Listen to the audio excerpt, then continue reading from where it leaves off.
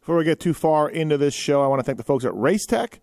Racetech.com. Use the code to save with. Tell them you listen to Pulp. Use the code Pulp23. Racetech.com. Service centers all across America. And also, Motorwork, suspension work. They do a lot of things like that. So thank you to the folks at Racetech. Give your bike some love, and it'll love you back, man. And Racetech can do it. I heard this weekend that they are doing the motor work for one prominent team in the pits because they have the CNC capability of that, and they'll sign an NDA, and they can do that for your business as well.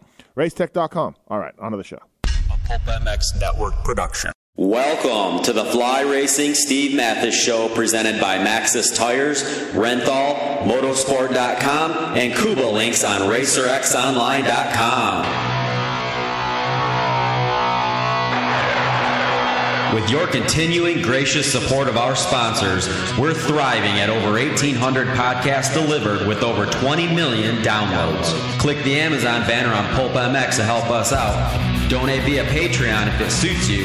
And as always, enrich your moto lifestyle by working with the sponsors who support us.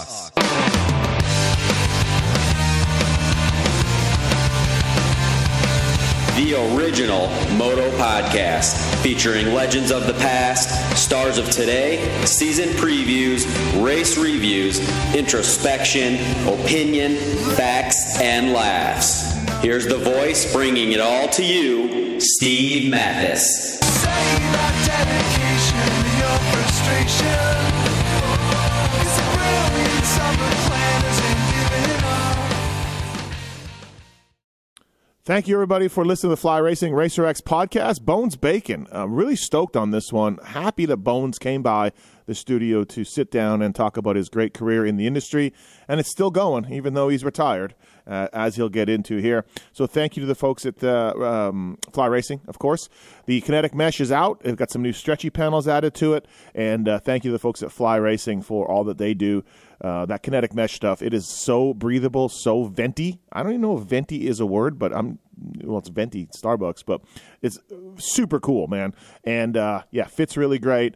Stretches in all the right spots and all of it. FlyRacing.com, please check it out. It's the stuff that the Max Anstey and Dino have been wearing, and RJ Hampshire as well. FlyRacing.com, get it at Motorsport.com or your local dealer. And please check out the Formula helmet. Fly Racing guys have put so much work into it, and it shows. It's quiet, it's lightweight, it's super safe. They've got different price points for different shells, but the same great safety features as well. Fly Racing, best out there, bro. And thank you to Maxxis and Renthal, Maxxis Tires, MXSTs, developed by Jeremy McGrath. Jeremy uses Maxxis tires on his dirt bike, on his UTV, on his mountain bike, and more. Great e-bike tires. The Minions are the ones that I use out here in Vegas. So please check them out for dirt bike tires, light truck tires, trailer tires, mountain bike tires, all of it, Maxxis.com. Thank you to those guys for coming on board. And you know the dirt bike tire works pretty well. I mean, A-Ray put it in the main events, right? So you got to figure that out. And, check it out, Maxxis.com. And the folks at Renthal Pro Circuit, Bones Bacon, the team he worked for forever, uses Renthal, and as does Factory Honda and Red Bull KTM and more. So great guys there, Renthal.com, made over there in the UK. You've used Renthal if you've ridden a motorcycle for any type of time, and you're listening to this, I guarantee you on that. They've got the cloth bar pads back for vintage guys, so that's really cool to see. And Renthal.com for more information on that. Dealer locator site, on their site, I should say, dealer locator, to find the products that you want. They also have a bar bend site. You can type in the stock bike and find out the Renthal bend that matches the most, or you can even type in a competitor's bend and find out which Renthal one matches that. So twin wall bar, fat bar, the fat bar 36, the old 7/8 bar, chains, sprockets, grips, all of it. Mountain bike stems, mountain bike bars. The bars are aluminum and or carbon. Renthal, man. Appreciate it. All right, I want to thank you people for listening, first of all. Really feel like the shows have been super strong lately when it comes to WUSA with John and Kristen Anderson, or this Bones Bacon, or Mikhail Pichon. I really liked catching up with Pichon as well the last little while, and these one-on-one interviews are great. Like, I've talked to all of the riders right now that are racing for the most part on pulp shows, or even done some long-form podcasts, but the people that can really say things, the one-on-one interviews that can really go in depth and aren't afraid of getting anybody mad at them are the ones I enjoy. Like Pichon, he's long retired, right? Bones doesn't care anymore about telling us stories about riders and the things like that. Don Richardson, the guy who invented the full floater. I got so much good feedback from that, you guys. Thanks a lot. I appreciate that. A couple of business opportunities, too, that came by for Don that I passed on that I think are in the works. So that's cool. He's got to be stoked on that. Also, Mike LaRocco, right? I did a LaRocco pod. I didn't talk to Mike forever, and he was great. John R. from Yamaha, another guy like Bones that is just a legend in the industry that's seen it all and done it all. Love talking to John R. a while back about suspension and working for Yamaha and all his other passionate things. So, man, I've been really enjoying these one-on-one podcasts, and I hope the guests have been good. I'm trying to find, like, look, anyone can be like, hey, here's 30 minutes with, Colt Nichols or whatever, and I just pulled a name out. Colt's great, but I feel like lots of guys are doing that. I feel like that's out there, right? And I've talked to these guys on the Pulp Show for 20 minutes, 30 minutes. So I'm trying to find some guests like Bichon, like Don Richardson, like Bones, like John R., John and Kristen Anderson, like things like that you guys may not, you may know the name or you may know what they do, but you don't know their story, right? That's the interesting part to me is everybody's story and people who can speak freely without sponsorship issues and all of that kind of stuff. So I'm trying, man. All right. But back to this one. Thank the Bones Bacon. Really cool to have Bones in, and he's awesome. And a while back, I did a podcast with Skip and Mike Hooker about the beginning days of Peak. Speaking of another one that I liked. And it all ties together with what Bones is saying and everything else about the Pro Circuit machine and the legend that is Pro Circuit. So, thanks for listening. Appreciate it. Hope you've been enjoying the shows. Here's Bones Bacon. I love doing this one. Thanks for listening. Fly Racing, Racer X Podcast. All right, everybody. Like I said off the top, maybe a time I didn't think would ever happen. But sitting across from me in studio on the Fly Racing Racer X podcast, he is a legend in the industry, and I got to ask him about why he's still working because I thought we were all celebrating his retirement not that long ago. Jim Bones Bacon. What's up, Bones? How are you, man? Canada, how are we? Thanks for coming in. Yeah, this is awesome. I know you've done a few of these shows already. I've been bugging you for years. Thanks for making the time, though. No, we had some other we kind of wanted to bundle it together with some other friends, and then we're going to go to Phoenix for the Supercross. I have family in Phoenix. My mom lives in Tucson. We're going to drive down to see her after that. But the last time we flew to Tucson, we flew out of LAX. It took us 3 hours to get there, so we were like, hey, we should just drive to Vegas.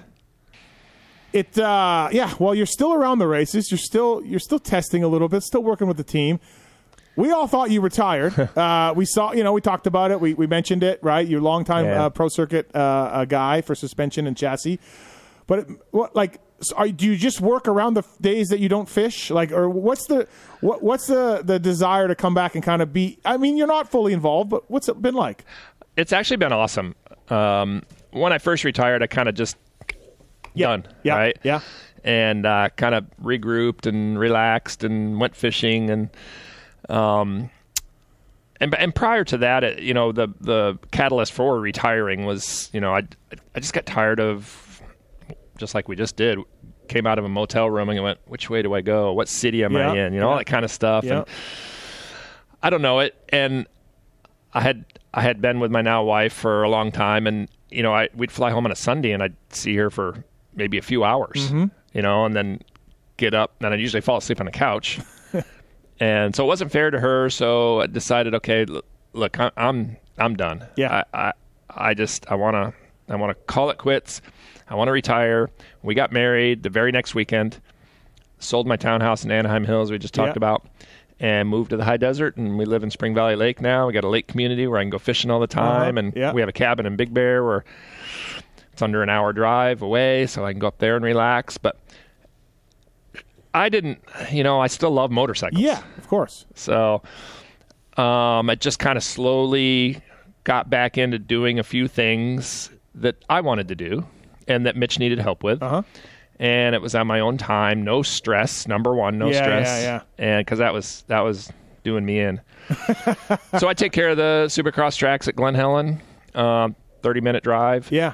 And which is more work than you would think. Sure. And as that progressed, he wanted me to go to some test sessions and kind of stay involved with the race team. And I promised him when I retired that I'm not going anywhere. I mean, I'm a little bit away, but I'm not going to, is one of my best friends ever. Yeah, you know, yeah. if not the best friend I've ever had in my life. You know, and I'm not going to leave him hanging.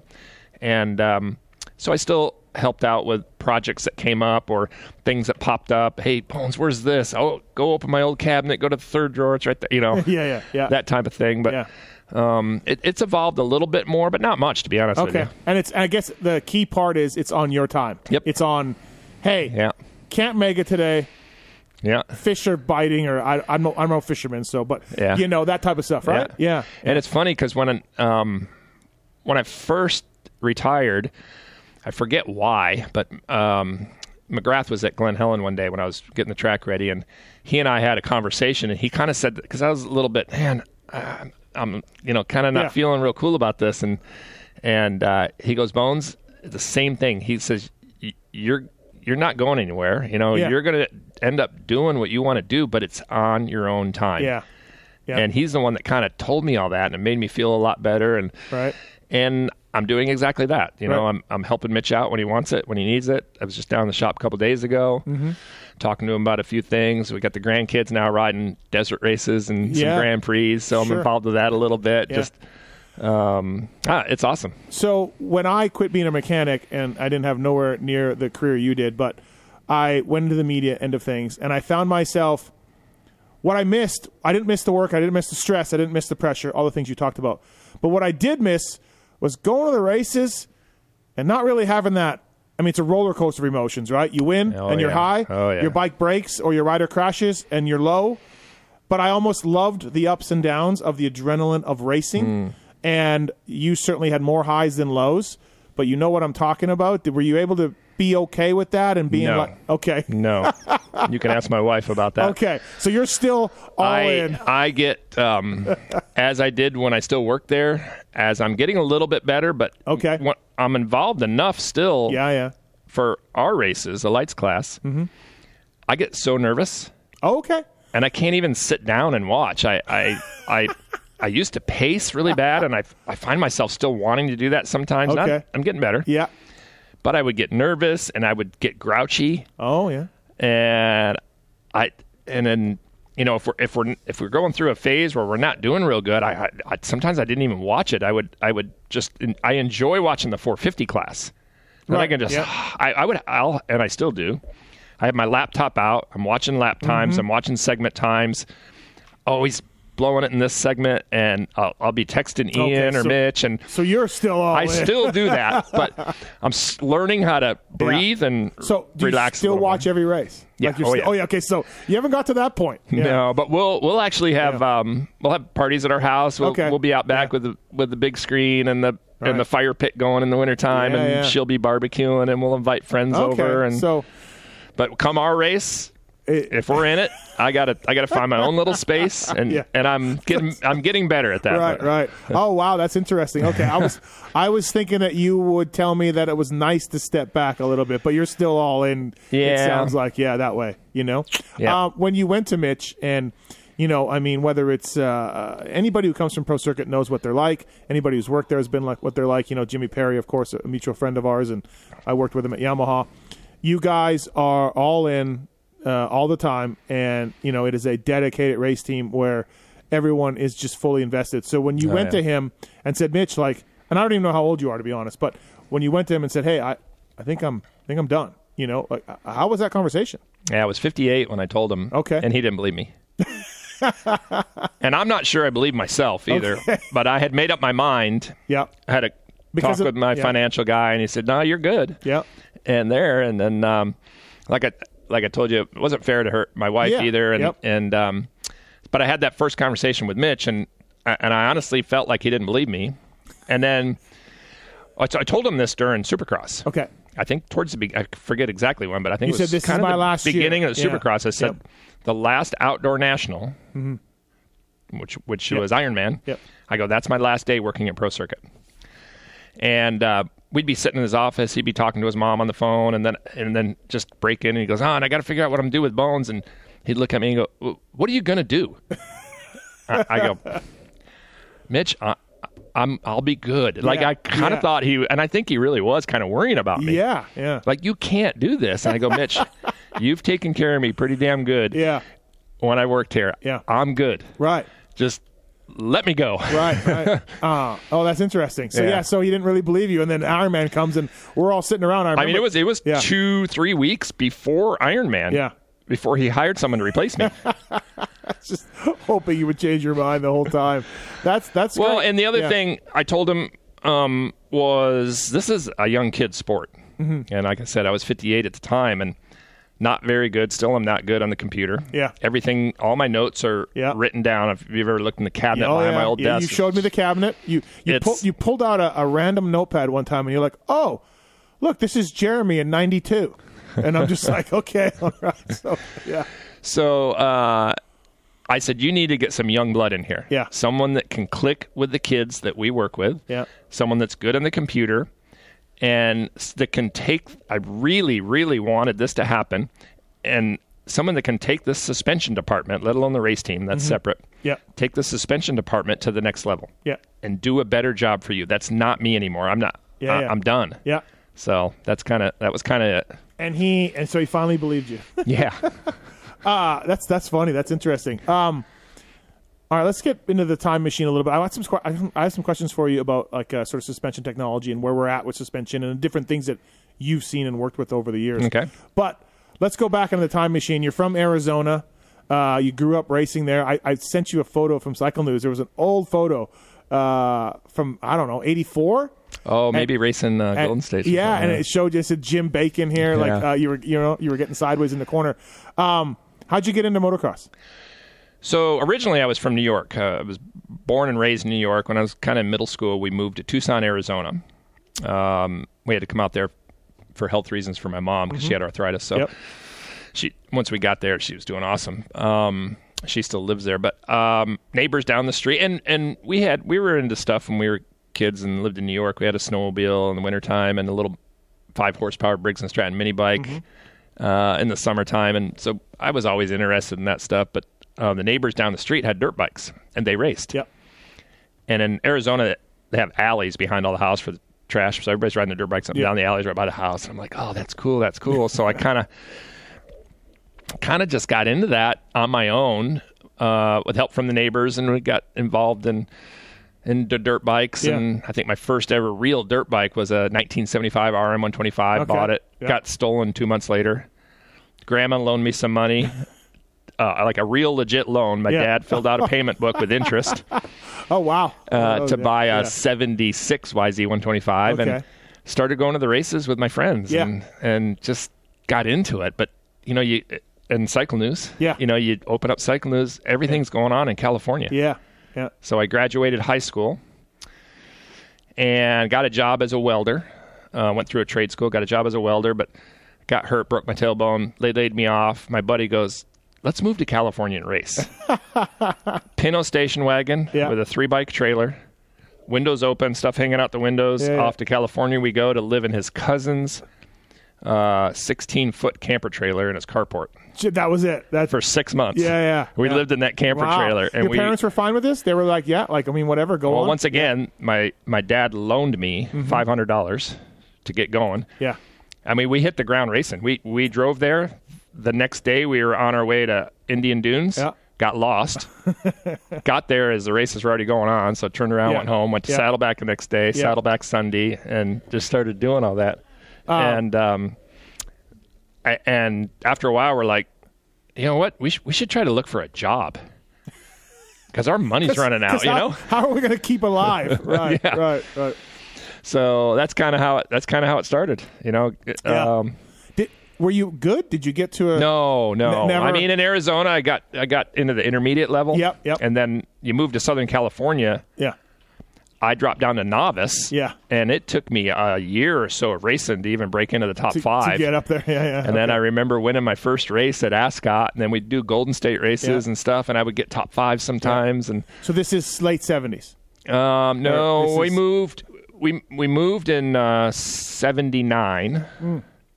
So it was late 70s, early 80s. I started working for Mitch in 84, but I got a job at a steel company in Norwalk, and I worked there for 5 years. Welding and things like that? Welder, fitter, fabricator, yeah. When did you start getting interested sort of and have an aptitude for making your motorcycle work better, either motor work or suspension work, or like how did that come about? Were you one of those guys that was, interested in it? Always tinkering. Always? Okay. Even when I had my first RM 125 got stolen and had my YZ, and then later bought another RM. Mm-hmm. I learned everything on my own the hard way because, that broke. Don't do that again. But I got to the point where I would split the cases on my own. Yeah. And I wonder if I took a little Dremel grinder on my drill bit and I ground this port a little bit. Yeah. Because it's just notchy and it doesn't match the, I just started doing little things like that, So always had that sort of, Yeah. And then, I told you then when I moved to California and got a job as a welder, Mike Guerra worked for Mitch at the time. Yeah. Mike Guerra got a job at Yamaha. Right. So Mitch needed to hire someone. And I had already run into Mitch at Saddleback one day. I was going to ask you that. Yeah. How do you first meet this guy in a wheelchair? As Mitch calls himself in the early years, he said a kook in a wheelchair. That's what he's used that term for. He still is. Anyways, so I got, I think I raced Huskies. That was your in right away. Yeah, that was my deal. I bought a Husky. There was a shop called Arizona Motorsports in Tucson, and a guy named Carlos Serrano, which was a really famous. Yeah. He managed that shop. I bought my first 1978 125 Husky from him. Right. So I rode Huskies, and when I moved to California racing at Saddleback, I had a problem with my bike one day, and I look up on the hill where Mitch always parked, see this van that says Anaheim Husky. Right. I'll go see if he can help me. Right. And I went up there, and they go, no, that's the guy in the wheelchair, the kook in the wheelchair.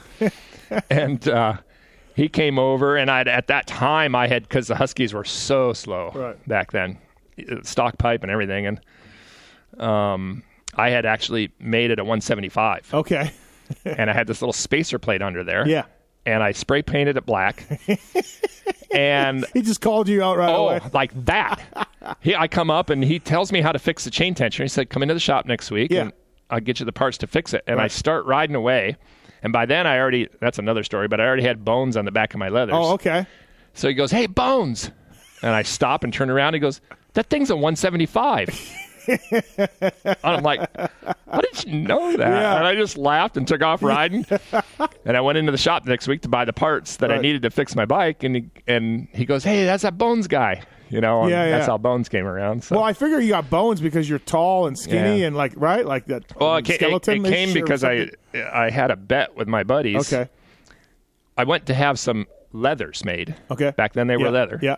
At a place called Vera's, they made leathers for like speedway guys and motocrossers, and went there to have some leathers made because nothing fit me because I was tall and skinny. And so as we were driving away, my buddies were like, I don't know how this came up, but it was a dare that I wouldn't have something like the Boney Kid put on the back of the leather. So I turned around and went back in there, and the lady's like, we can't fit all this on the back. We can't fit the Boney Kid back here. How about just Bones? Yeah.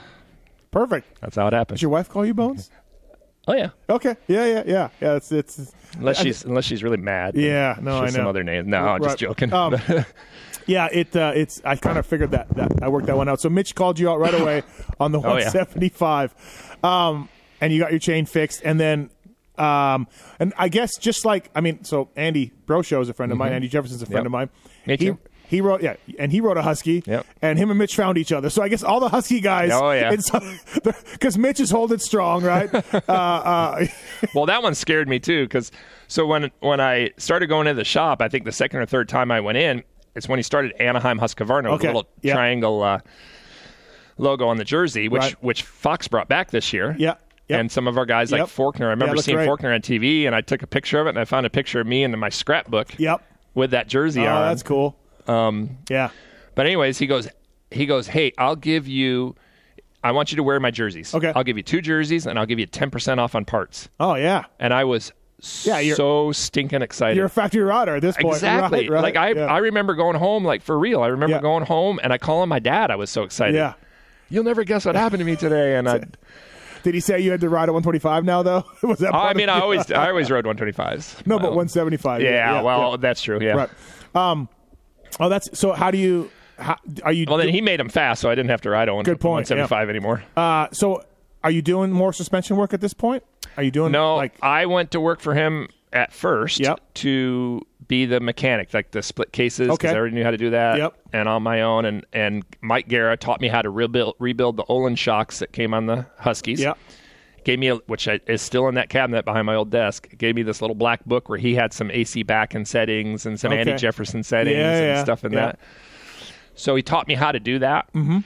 And then, so I was the rebuild guy on that stuff. And then when he went to sell the dealership, which he saw the writing on the wall, I didn't. I was devastated. I'm like, dude, I want to keep riding Huskies. You can't. And they. Oh, I didn't know he sold it. He actually sold it. He sold the dealership because they were gonna. I just thought he folded it. Yeah. He wanted to get more into Japanese bikes, Right. which he was already starting to do. Make them exhaust pipes. Yep. He was always doing motors, and then so he sold the dealership, and then but he made a deal for me when I started working there that because I turned him down the first couple times. Okay. I even called my dad. My dad's like, you're at the welding You're shop. a welder, yeah. If you get your ticket insurance, welding, you got profit sharing, you got retirement already. Yeah. You're gonna, and I'm like, finally, Mitch upped the ante where he basically bought me bikes. Yeah. We'd sell them at the end of the year. Yeah. Pay for all my parts. Right. And I'm like, I'm gonna kill myself if I don't at least try this. Yeah. And my boss at the welding shop gave me a leave of absence for a month. Oh, okay. So if it didn't work Yep. a month, I Yep. could go back and get put right back in. So Yeah. that's how all that worked. We're a young Mike Hooker and Jimmy Perrier at this point. They started coming around like right a there. sweeping, like Hooker said, he Cleaning was just, pipes, right? Just quarter sweeping, pipe. cleaning pipes, Yep. doing all that. And they were just kind of hanging around. And Hooker said, they would just Those were great times. get out of school, go right down to the shop, do whatever was needed, and ride their bicycles back home to work or back home. You know? Jimmy's parents that was like my second home. I couldn't afford to eat a lot of the times, and I lived a long ways away. Yeah. And so I would go to Jimmy's house after work. Okay. And his mom and dad would feed me. I mean, I didn't like some of the food they made one time. They had a dog that would sit under the table waiting for you to drop food. Yeah. I remember taking some cream corn that I didn't like, put on my hand. I'd just slowly sneak it under the table, and the dog would lick it up. And I got in trouble with his mom once for doing that. Oh, that's funny. We just lived and breathed dirt bikes. So was there a point? So Mitch's business is starting to slowly climb, right? Yep. He's no longer just doing Huskies. He's starting to do everything. Was there? And you were doing cases, and I split in cases and doing mechanical work. At some point, maybe you were going to do start working the dyno and start working the pipes, or when Guerra left, it was like I want to do that. No, I mean that was my job.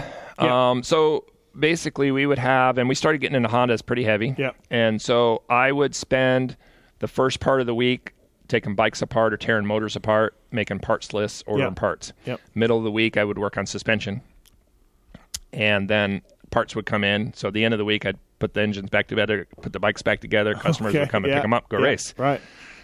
And there'd be times in the Honda heyday back then in the 80s where I'd go through and revalve all the forks, get the springs laid out for each customer, and I would have a row. You remember the conventional 80 style forks, Showa forks on the Hondas. I would have a row of them lined up. Yeah. And I would put all the oil in this gallon Arrowhead jug with pull spout. Okay. And I would just fill it, go to the next one, just fill like it, like close an it, assembly fill line. it, close Yeah, it, fill yeah. it, close it. Then I'd one at a time go bleed it, and I'd have a hooker would help me sometimes. Yeah. And I'd do that. And then actually, not too many people know this, but guy that I have the utmost respect for, Ross Maeda. Yeah. He kind of mentored me when I first started. 1985, Bob Hanna raced the Florida Winter Series. Yeah. And Brian Lunnis wrote out on a notepad a setting for the shock. Okay. That he used back then. And I didn't know how to do this. Yeah. So Ross taught me how to do it. Showed Wow. me how to do that. Yeah. Took the first couple down to his place, and he showed me how to do it. And Ross is everything. KYB at this point, Yep. right? Yeah. Yeah. But we're buying some oil. We're buying oil from him and some parts from him and things like that. So we're doing some stuff together. And so I started doing that. Yeah. And then Ross would do all the KYB stuff that came on the 125s. Yeah. And his wife would come in the beginning of the week, pick stuff up, bring it back at the end of the week. I'd clean them, put a sticker on it. Yeah. And you were doing Showa. Yep. Yeah. So then it just got busy, and it just, we needed to be our own deal. But to this day, I mean, Ross was so cool to me. Yeah. when I was a kid. We used to take his bike when he raced. We used to take his bike in the box van to Golden State races. Oh, okay. He'd either drive up or fly in and race. Right. Yeah, he's awesome. He's one of the greatest. Oh my gosh! Even when I started out as a mechanic, I didn't know shit. I thought I knew more than what I did know, and Ross would talk to me and teach me and tell me some stories, and he didn't have to do that. You know what I mean? Like I'd go down to Enzo, and he'd spend hours talking to me. And it was great. I love Ross. Kurt Rude used to work there. Yeah, that's right. Yeah. And Stig Peterson also was another. Yeah. He just passed away not too long ago. But so now you're at some point. Jeff Hicks is one of the top privateers. Yep. Mitch is doing his stuff. Danny Storbeck, right there, and so this is where you guys start getting some momentum with real pro riders, like I think maybe one of the first. Hicks was right there, one of the first guys. He was Hannah's buddy, still is Hannah's buddy. And I would start thinking like, I wonder what would happen if I changed the shim. Yeah, I want a little bigger here, a little wider, and I just started experimenting with him and some of the other guys that rode through the shop, and And Jeff Lease came over from Australia right about then 86, 86, and we built a 125 Honda for him to do Golden States with. So I started doing some stuff with him. And the other thing, which is probably a good spot to clear this up, is I've obviously worked with a lot of really great riders in the time I worked for Pro Circuit, but it's all because of Mitch. Yeah. I mean, they didn't come in to have Bones work on a suspension especially back then. Yeah. They came in because Mitch built great motors, had awesome exhaust pipes, and by the way, if you want to get your suspension done, Bones can handle it. Yeah. And so I had the opportunity to work with a lot of great riders right from the get-go. Right. And my learning curve. Yeah, if you think about it, you start in 84. Hicks in 85 and Storbeck in 85. These guys are crushing it, pulling whole shots and using your Pro Circuit stuff, right? So, my learning curve was big. A lot of mistakes. Right. A lot of mistakes, and you learn from them. And just try to be... I got to a point where I got a little cocky and started thinking, hey, I got this. Yeah. But I remember Jody one year just... Jody Weisel? Yeah, I had 2 or 3, which... I love that guy. I had 2 or 3 bad articles in a row. Oh, okay. Like really bad. I remember I talking to Mitch about it. I go, I got to fix this. I go, this is awful. Like test bikes. Like hey. He did an article, magazine article. About this is the worst suspension I've ever ridden. Oh. What model was it? What model? I don't remember. Okay.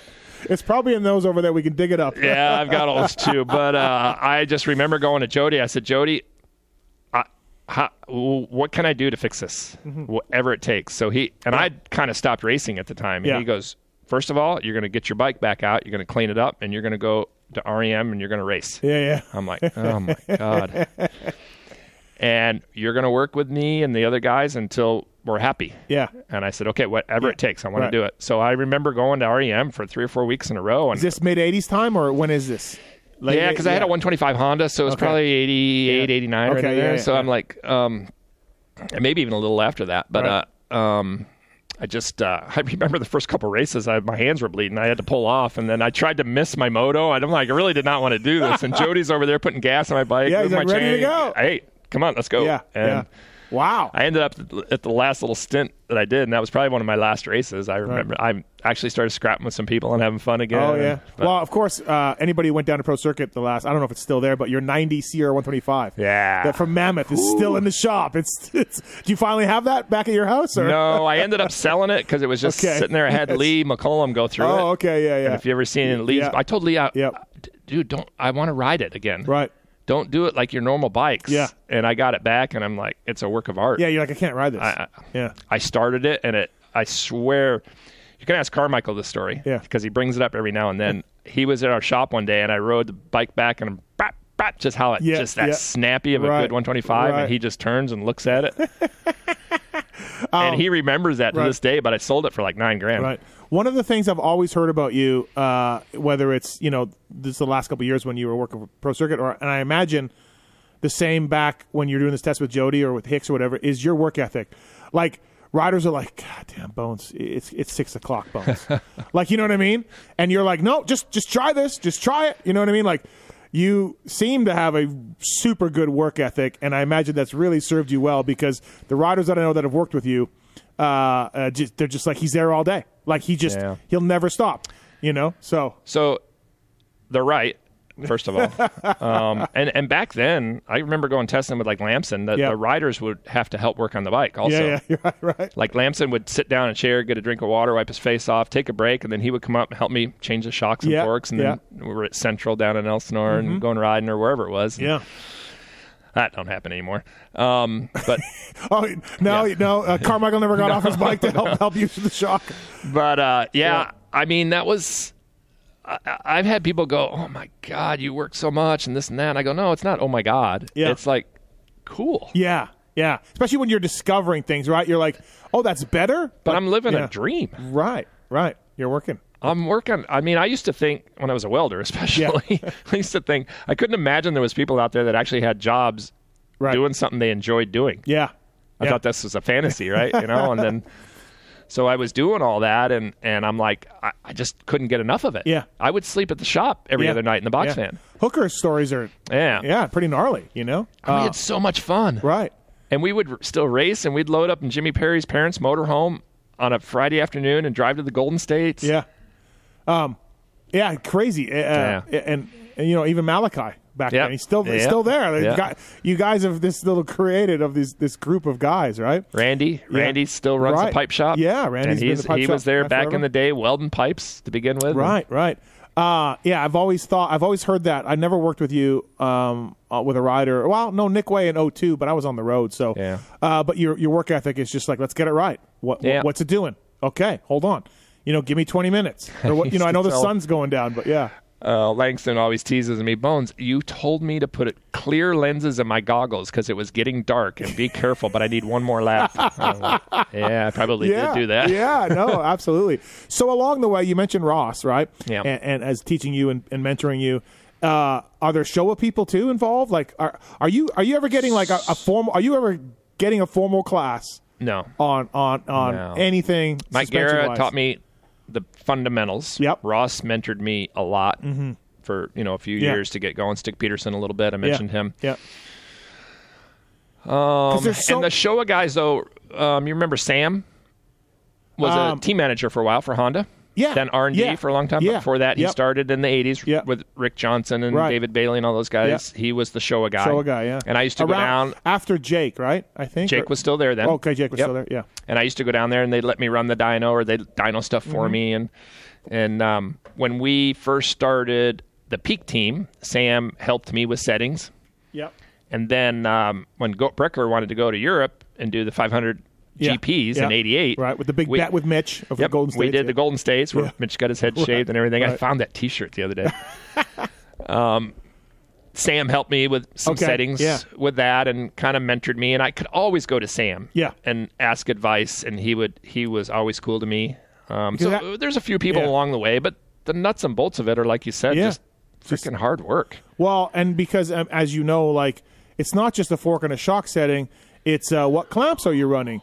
How thick are your clamps? What's your races? What's your trail? What swing arm you're using? What link you're using? I mean, suspension and chassis are the never-ending problem. Well, I learned that. I kind of didn't really learn a lot of that until we got into four strokes. To be honest with you, I'm in a little bit of it, but I was wrapped up in just handling suspension. We didn't do a lot of chassis stuff on the two strokes. Other than when we started with Cowie, there was a few things that the race guys would say, "Hey, try this chassis wise." But when we first got into four strokes with Tedesco, hands down to this day, Tedesco is one of the best test riders I've ever worked with. Yeah, wow. And I dove heavily into chassis stuff then. Right. More so, like, he started that year in 04. Yeah. On a 125 first, and then he at some point that four-stroke came out and Mitch wanted him to ride it, so we just took his 125 setting. I beefed it up a hair, put stiffer springs on it, let him ride it, and at that point that setting stayed the same, and we just worked on chassis, right, like stuff like you're talking about, and at that point there was a couple guys at Showa that helped me with different tapers on fork tubes and things like that, but, right. We went through clamps and linkages and all that kind of stuff. And we started dabbling into, different motor mounts and head stays and doing this and doing that. And, it's incredible, the flex swing arm angles and all of that, right? stuff. It's incredible how much that affects the bike. So Mitch always and that's talks getting about, more and more as these bikes evolve. Yeah, more torque, more horsepower, right? More flex, more everything. Everything. Yep. Mitch tells the story, and he's mentioned it a few times. RJ picked this pipe, right? Mm-hmm. That RJ loved his pipe, and Cliff White and all the Honda guys are like, shit, and he ran the pipe, and 1986. Yeah, business started booming, and you mentioned we mentioned the privateers earlier, but for you, was there a bike or a product? I mean, you saw the innovation of like an open chamber fork to cartridge fork, right? Mm-hmm. Around that time, late 80s, and then the twin chamber, mid 90s. But was there a bike or a thing you did to a bike that sold like hotcakes, or really put your name out there, or really like, hey, Pro Circuit is the place that can fix this bike? Like 89 Hondas were terrible, and you know what I mean? Worst forks ever made. 89 Okay. 250 fork. I just talked to Chris Durham the other day. Calls me and asks me about it. I don't know who that is. But... Darren Durham's dad. Oh, PR2. okay, yeah. He okay, yeah. owns PR2. Mm-hmm. Yeah, he calls me the other day and he goes, Bones, 89 CR500, and I just stopped and I said that worst fork ever made. And I go, don't talk. Yeah. It's filled with metal shavings. Yes. Yeah. The spring tube, the Teflon band on it, it's just packed with metal shavings. It's got metal in the shims. Yes. And I go, look at the fork spring where they chop the coil at the end. Yeah. On the inside of the fork spring, when they cut it, it looks like a lathe bit. Oh. On the outside of the damper tube, there's a little sleeve. Yeah. That's part of the bottoming system, and every time that lathe bit goes over that tube, it cuts a groove in it. Wow. Yeah. Oh. Yeah. But to answer your question, not really. No, Okay. I think what, like I said before, I think working with the riders that came into the shop, and then being associated with the race teams, Mm-hmm. and I mean just helping so many different riders back then, from Brian Manley to Larry Brooks to guys like that back in the day. And rollerball, did you ever do rollerball? You work with rollerball? No, he was always. I don't. I think he was a Ross so. guy. He was a Ross guy. Yeah. I got a list of riders you worked with. Yeah. 600 pro riders. Absolutely incredible. Never mind every single fast amateur ever. Yeah. So what do you remember when Payton comes to you and says, "Hey man, we're the official Honda 125 team for 91. Like we're it." Yeah, I don't know the exact day, but it was like. It was pretty chaotic because I'm sure you've heard the story before of us not. Yeah. Like, he got those bikes running so good. Yeah. I mean, so good. And like I said, Showa helped with suspension. So we had a really bitchin' bike. Yeah. You guys just crushed but we it. didn't have one put together before we went to the first race. We were cutting graphics out the night before the race in Orlando in the motel. Raw. Yeah, just... And then we couldn't get the tent together that morning in a parking lot. And everybody's coming by making circus noises at us like, like you don't even know what you're doing. We finally got the tent up, which was the first tent that two box trucks could park under. Yeah. And the tent matched our bikes, matched our gear. Yeah, the team shirts, all of it. And after that, everybody's like looking at that's cool. And I remember Wardy and Matasevich, I think, sitting on the starting line waiting for their practice to start. And Swink and Buell were on practice, and those bikes would go by. And I remember their heads just turning and going, "Oh my god!" Yeah. And then that race was epic because we helped Ryan Hughes on Cowie at the time. Yep. He led most of the race, and him and got Swink him battled in the last lap, and I was standing next to Mitch, and we were looking at each other. We didn't know who won. It was that close. It was that close, yeah. Yeah, those bikes, I watched an outdoor national on YouTube from 91, and Swink... Mount Morris? Yeah. And Emig is on a factory Yamaha, which wasn't a great bike, but what a factory Yamaha. And Swink goes around him like he's standing still. I mean, Swink's a great rider, but the bikes looked like a rocket ship. They looked like they were unfair at High Point. Brian. Yeah. So much talent. Yeah, really, right? He's told everybody he never should have left after the first year, right? He got a bunch of money from Suzuki, and he left, and it never worked well. So when do you meet that McGrath kid? Are you doing his stuff at Hondas in 89 and all that? So he's a privateer. Yeah. And I believe we started helping him right away in 84. Oh, okay. 85-ish on a Yamaha. Yep. When he was just a privateer doing Paris Raceway and stuff like that. And then... he won Loretta's in 87. That bike... Yeah. yeah, maybe we did help him then. For some reason, I remember helping him on a Yamaha. But then the clincher was in '89. That bike, like I said, those were the worst forks ever made. And I was still pretty green and kind of couldn't wrap my head around him. And he was struggling. And I remember Mitch being at Carlsbad calling me on the phone one day and just saying, hey, which way do I go on these clickers? This and that. And trying to make him happy. And we could never really get him happy. And that was the story about when he left, which he doesn't, go out and say it's really about suspension, but that was a lot to do with it. To go to Cowie. Yeah. Well, to leave Pro Circuit. Leave Pro at the Circuit. Time. Oh, okay. Yeah. And then he went on to ride at Cowie, won his first Supercross race, Right. and then, I think he had White Brothers doing his stuff. I think so. I think they were doing his forks and stuff. Yeah. And he felt more comfortable there. They had a lot more experience than I did at the time. Yeah. And but then when we got him on the peak bikes, I remember, and I even said this, and Mitch remembers me saying it, when he left Peak Honda to go factory Honda. Yeah. I remember thinking, I go, man, we're never gonna be able to talk to that kid again, right? Why? I thought, he's going factory now. He doesn't, right.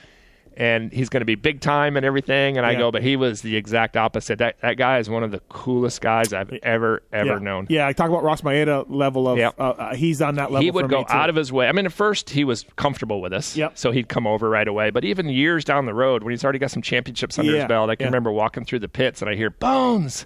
Yeah, and he didn't. I don't see him. He's just hollering at me, and he comes over and hangs out. And And, I told you the story when I retired. He kind of set me aside and talked to me and made me feel pretty comfortable about that. He's one of the – I mean, there's quite a few, but it's in the grand scope of our industry, it's kind of rare to have someone that cool. Yeah, I agree. That accomplished and that cool, for sure. So the Honda thing works well. We know that 2 years of that. They ditch them. They bring the program back in-house. And I did a story on the first year of Kawasaki on Racer X about those bikes were terrible. Hooker was just in here a few months ago talking about how bad it was. But at least for your end, you did get some decent suspension. I mean, and a slow bike is always good. And you know who helped me then a little bit too was Rick Ash. Because he was doing suspension on I didn't for know their Rick guys. He did motors. I thought, okay, so he did suspension. He did suspension. He would help me. I would always show him what I was doing. He would, hey, maybe try this, maybe try that. Or he'd come over and have me push on their bikes. And, hey, maybe try to make your bike feel a little more like this. And he would give me ideas, Cool. So that was kind of cool. Ash pipe. Yeah. I had one on my 125 Husky. Oh, you did? I still have an ash pipe sticker. I didn't know that. Yeah. Okay.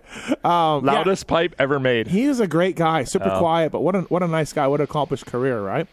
But he was cool to me. And then, when we started on the Cowies, man, Mike Hooker.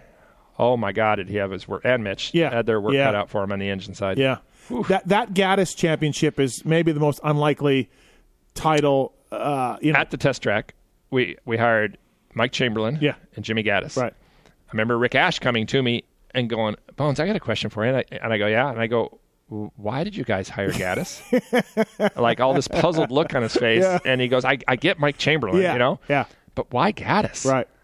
But if you look back, he was on a Suzuki prior to that, and there was some flashes of speed on that Suzuki. Him and Budman were basically the same speed, and Budman was pretty good. And, you know what I mean? So, you had a 3-man team, right? The 93 year. So, but I mean, at this point, you guys are on your way, right? And I imagine.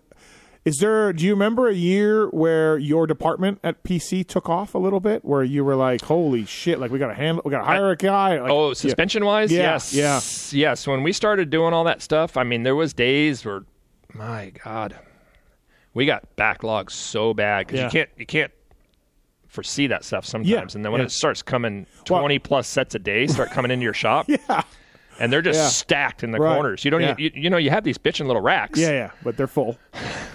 Especially like the snow's melting. Yeah. And people are just that was another thing. You had to know the back east seasons, and you had to know like the summer lull, and when the new bikes come out, you had to prepare. I finally grasped all that. And how are you doing the race team, doing magazine stuff, and then like amateur races? Amateur racing. 93 RM125 comes out, and it's a new KYB fork. I'm just pulling one out of my ass, and you have to work with someone to get some sort of setting for it. You know what I mean? Like you don't have the time to delve into this thing hundreds of hours, but you need to give the customer something that you feel works well.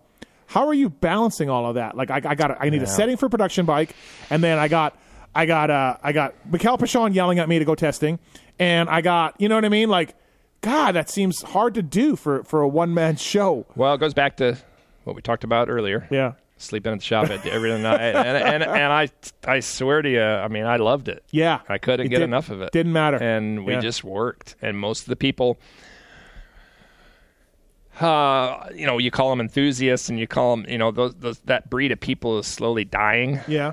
And it's kind of sad because, times are different now. But, I mean, we just worked. And, on the production and customer side of it, I would always have someone I would go testing with, and someone I had, 93 was probably Sean Pagel or someone like that. It was an amateur racer, which I'm still friends with. And I would always have someone that did a lot of my production testing for me. Mm-hmm. And we would just get it done. Yeah, just seems, you know what I mean? Like, I'm just thinking once racing starts, the race team's kind of, other than a few little hiccups here and there, the race team's done. Your development's done, and you can focus on other stuff. But you plan the year out, plan your seasons out, like we just talked about, and the ups and lows of it, and still going to amateur races, going to Loretta's, going to Winter Olympics, going to the Texas rounds. Yeah, so doing all that. Well, that leads me to one of my next questions. Like, when it comes to, like, Hooker managed the team for a little bit, right? Jimmy sort of stepped into I don't know if he was full manager, but he was pretty much a crew chief manager.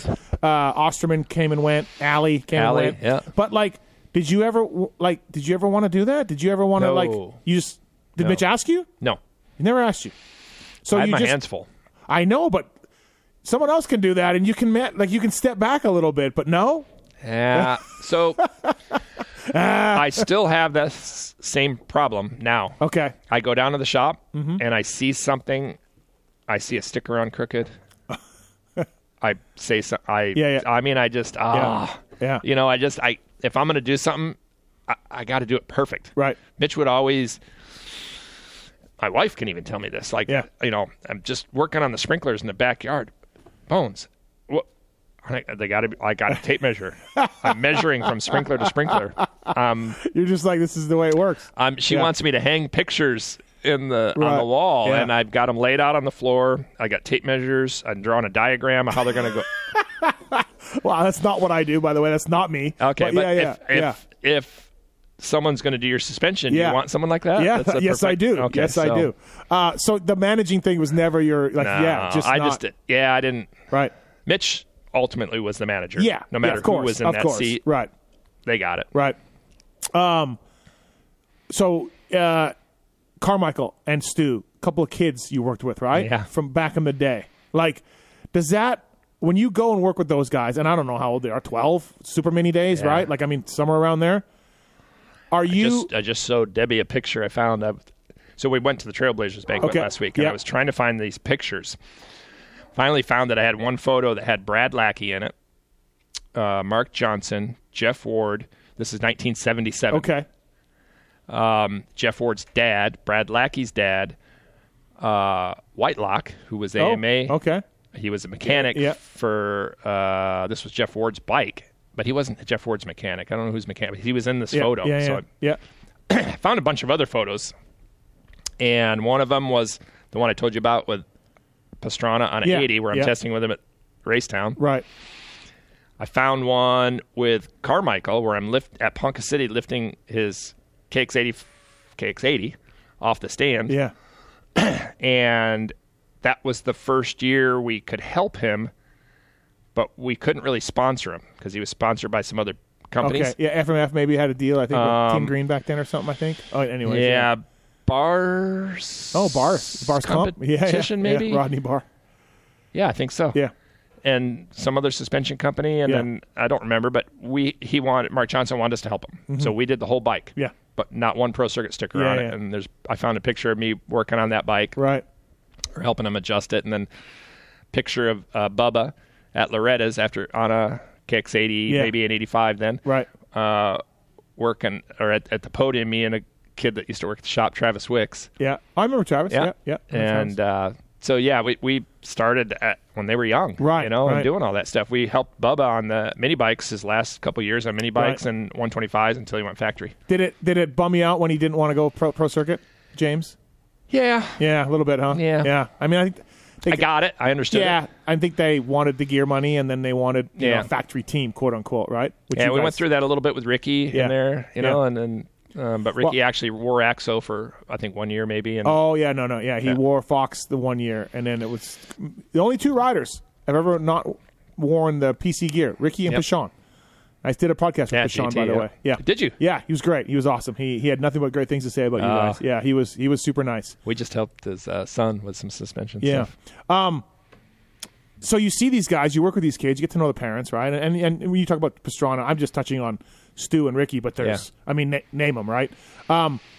Are you like thinking to yourself back then, like these guys are going to be like the greats? Are you just like because you've seen so many of these phenoms come and go? So Are you just like no, this is for real? yeah, you know that then. Yeah. You don't, something's different nowadays. yeah. Okay. But you knew that then. Yeah. I mean, you watch both of those kids. They were kind of grew up Yep. and separate. Right.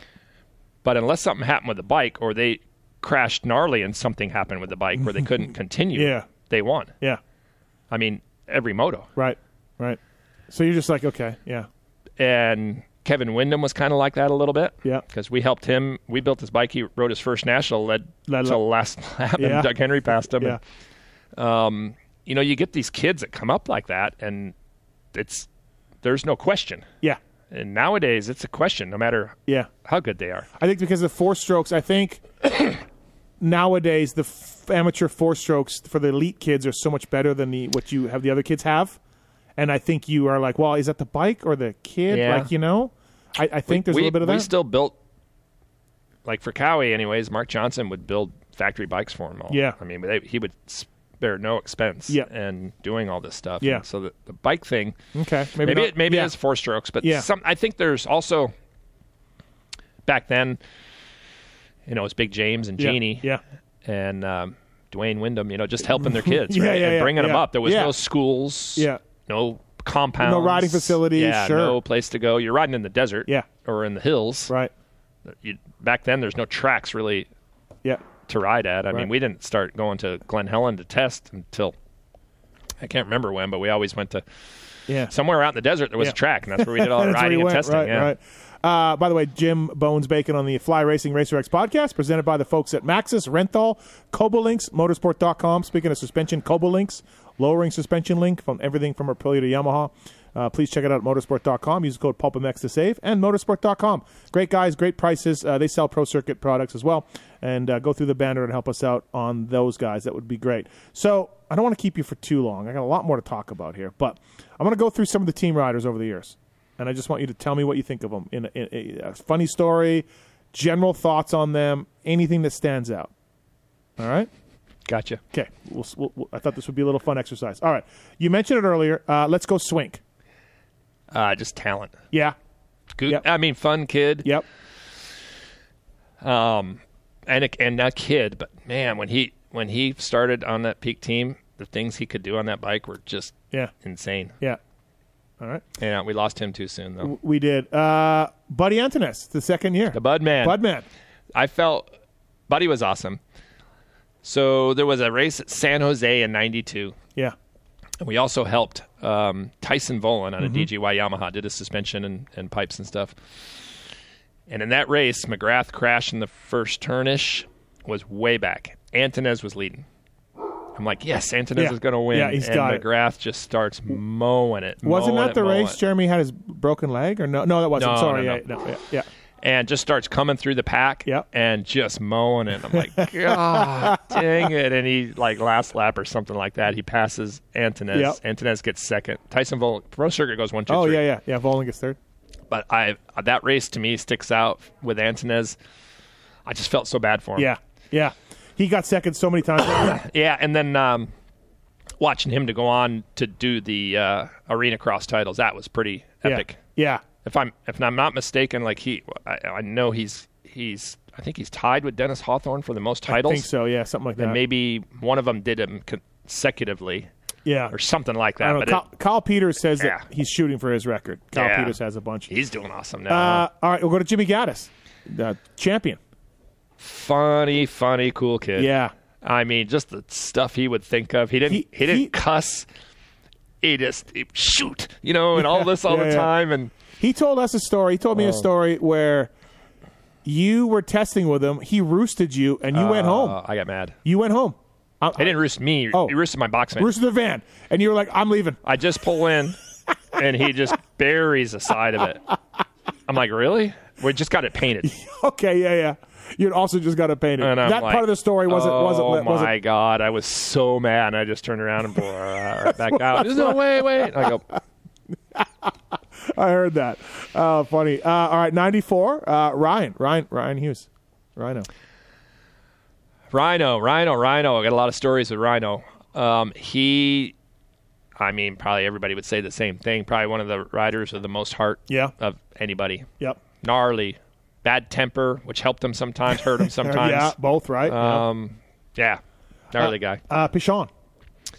Talent. Talent. Yeah. Just talent. He won those 2 years. And then, Yeah, but he came over to begin with on a 125 Honda. Yeah, 93. And we built that bike, and just another kid. A lot of talent. Casey Johnson, the next year, 96. So Casey, I'm going to go back to amateur stuff with Casey because Casey was just awesome. I remember, I want to think he was on a YZ80 when we first saw him ride at like Ponca City. I remember Sharon Richards was there, and we helped him, and he came up, and Sharon's like, "Oh, this kid's so cool." And then his mom was his mechanic. Okay. Like top ends, tire changes, everything. Yeah, his dad was out of the picture, right, for his whole career? Yeah. And she just did the whole thing. And another kid that, man, he got some really bad injuries when he was on Yamaha, Troy, I believe, and maybe a real bad arm or something. The story I heard, and I got it from reliable sources. But he had to race with Carmichael. Yeah. So he was always shadow Carmichael. Well, that goes to my story I heard from pretty good sources that one time he was telling Mitch, like, you don't give me Carmichael's bike. He's got something special. And Mitch is like, no, he doesn't. He's got the same as you guys. No. All right. Mitch is like, go ride it. It's funny you say that. So there's a story. I had to do that once at an amateur race. Okay. Remember Travis Elliott? Yeah. His dad, Franz, came up to me. That's his helmet up there. Oh. The Plano Honda one. Huh. Yeah. Awesome kid. Yeah. He came up to me one day and said the same thing. And I said, all right, when this race is over, come with me. Yeah. And I went over, Big Rick, I need to pull the motor out of your bike. Oh. For what? I go, I'll get you a new one. Don't worry about it. Yeah. There you go. You did this. Yep. Gave it to Franz, and I said, okay, there you go. Yeah. Wow. Nick, I go, if you don't beat him next race, I want an apology. Yeah. And you got the apology, I'm guessing? I don't remember that part, but there might have been some other reason that popped up. But Craig Decker, suspension guy now. Yeah. And I think his dad does out here, and it's Craig in Texas. Yep, Craig's awesome in Texas. kid. Yep. We helped him as an amateur. Awesome family. I remember Donnie Schmidt would come over here from Europe, and we would take him testing out by Craig's house in Yucca Valley all the time. And yeah. Good kid. Nick Way. Our buddy Nick Way. Still a pain in your ass. Nick is to awesome. this day. Him and his mom. I worked for him in 2002, and and Nick won't mind me saying this. So I used to tell people, and still do. I call it the Nick Way syndrome, where you just got to start at some point. You just got to ride your bike. You got to quit trying stuff. Yeah. And because you got to get used to it. You got to know what it will do, what it won't do. Right. And I used to go to Nick's truck when he'd be out doing motos, and I'd open up his toolbox, and I'd find linkages in there, link arms at different parts at races, and I'd just gather them all up, take them back to the box truck, lock them away in the cabinet. Right. You're not getting it. Yeah. No, I love him to death. Though. Right, of course. One of the greatest guys out there. Yeah. You know, when I worked for him one time, he got a brand new helmet from Paint Job, and we were rooming together. We were privateers, so we stayed in the same room. He put the helmet on top of the TV, and we were watching TV. And then 5 minutes later, he'd get up, and he'd turn the helmet a quarter turn. Go back to the bed. He was looking at his helmet on top of the TV from all angles. I'm like, what are you doing? But that's Nick Way. So. I remember his national win at Millville. Yeah. It was awesome. Yeah, that was pretty cool. Like, he rode good. I remember talking to him between motos. For some reason, I think Mitch wasn't there, which would happen. We would alternate sometimes, and I remember trying to motivate him for the second moto and got him all pumped up, and he was all excited and jittery. And all right, we'll keep going. Nate Dogg, Nathan Ramsey. Oh, my gosh. He fought with Mitch, huh? At the beginning, yes. Yes. But then he went on to be, man, he did a lot of testing for me. We just hung out with him not too long ago at where we were at a Dave and Buster's somewhere after a race. He did a podcast with I was there. Poto. Yeah, that's right. There. Yeah. Yep. Oh yeah. Nate's, that was cool. Nate's good people. But so the second year he broke his wrist or something, and he had this brace that someone made him. And I remember coming down to the shop, opening it up on a Saturday, and we spent hours on the belt sander and got some of Mitch's porting tools out, kind of grinding and massaging this brace for him to race with.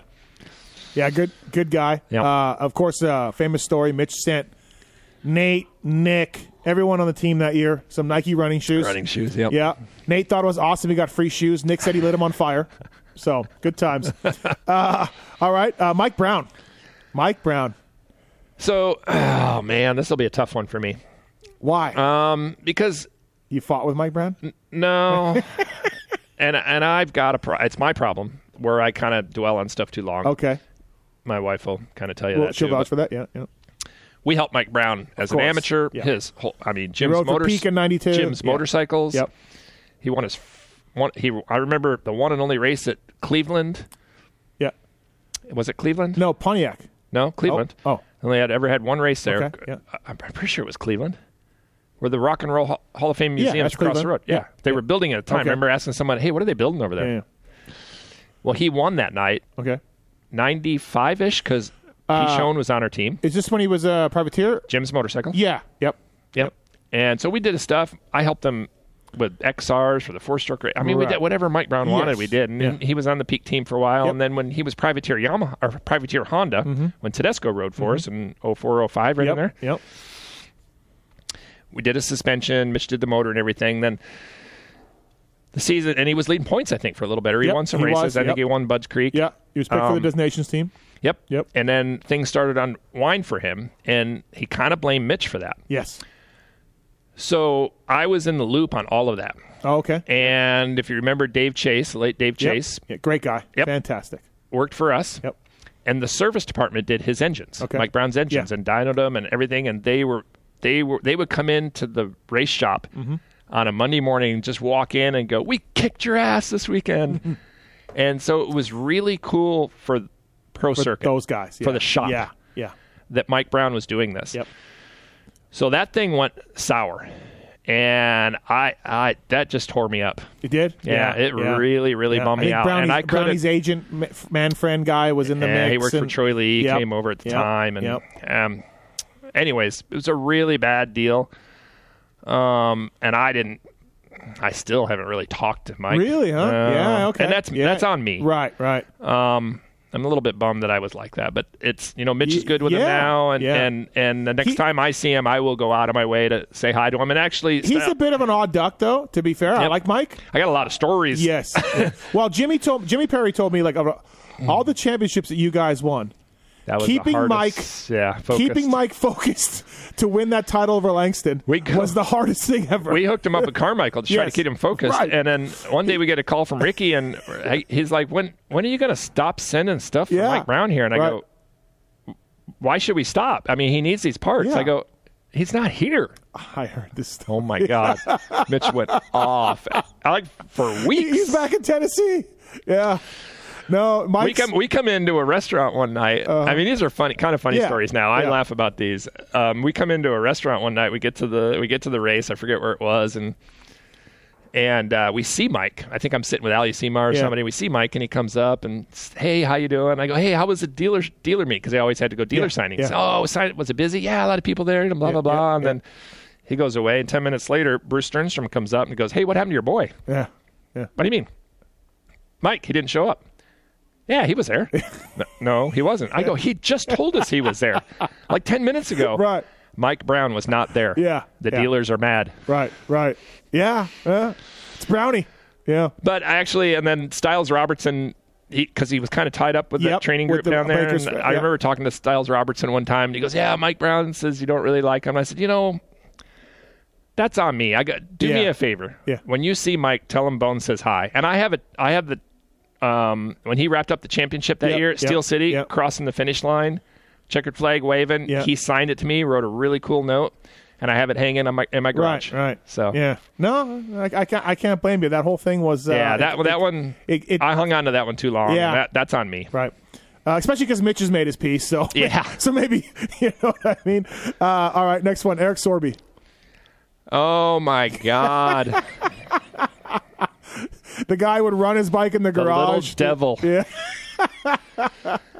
Oh my God. He had some good rides. He's awesome. Yeah. But he yeah. At Unadilla one year, we were came over either the radio or no, it's one of the AMA guys came to Mitch and said so Mitch came over the radio and said, but Sorby's cutting the track. He's got to stop cutting the track. Yeah. They're going up on hill and he goes through the banners and then off and then AMA guys are out there putting the banners. He mows them down. He almost ran Duke Finch down. Oh, okay. Yeah. So I'm the first one back to the semi and I tell Sorby and I said, dude, they black flagged him. Oh, okay. Finally. Yeah. And so he's back there before the riders. I go back there and why did they black flag me? And I go, you're cutting the track. Yeah. Dude, everybody was cutting it. And I go, no, I swear, everybody, you come down that hill and you cut to the end. Oh, that's not where they're even talking about. So that's 2 spots you cut the track. They're talking about the uphill where you ran over and almost hit Duke Finch. Oh, okay. Never mind.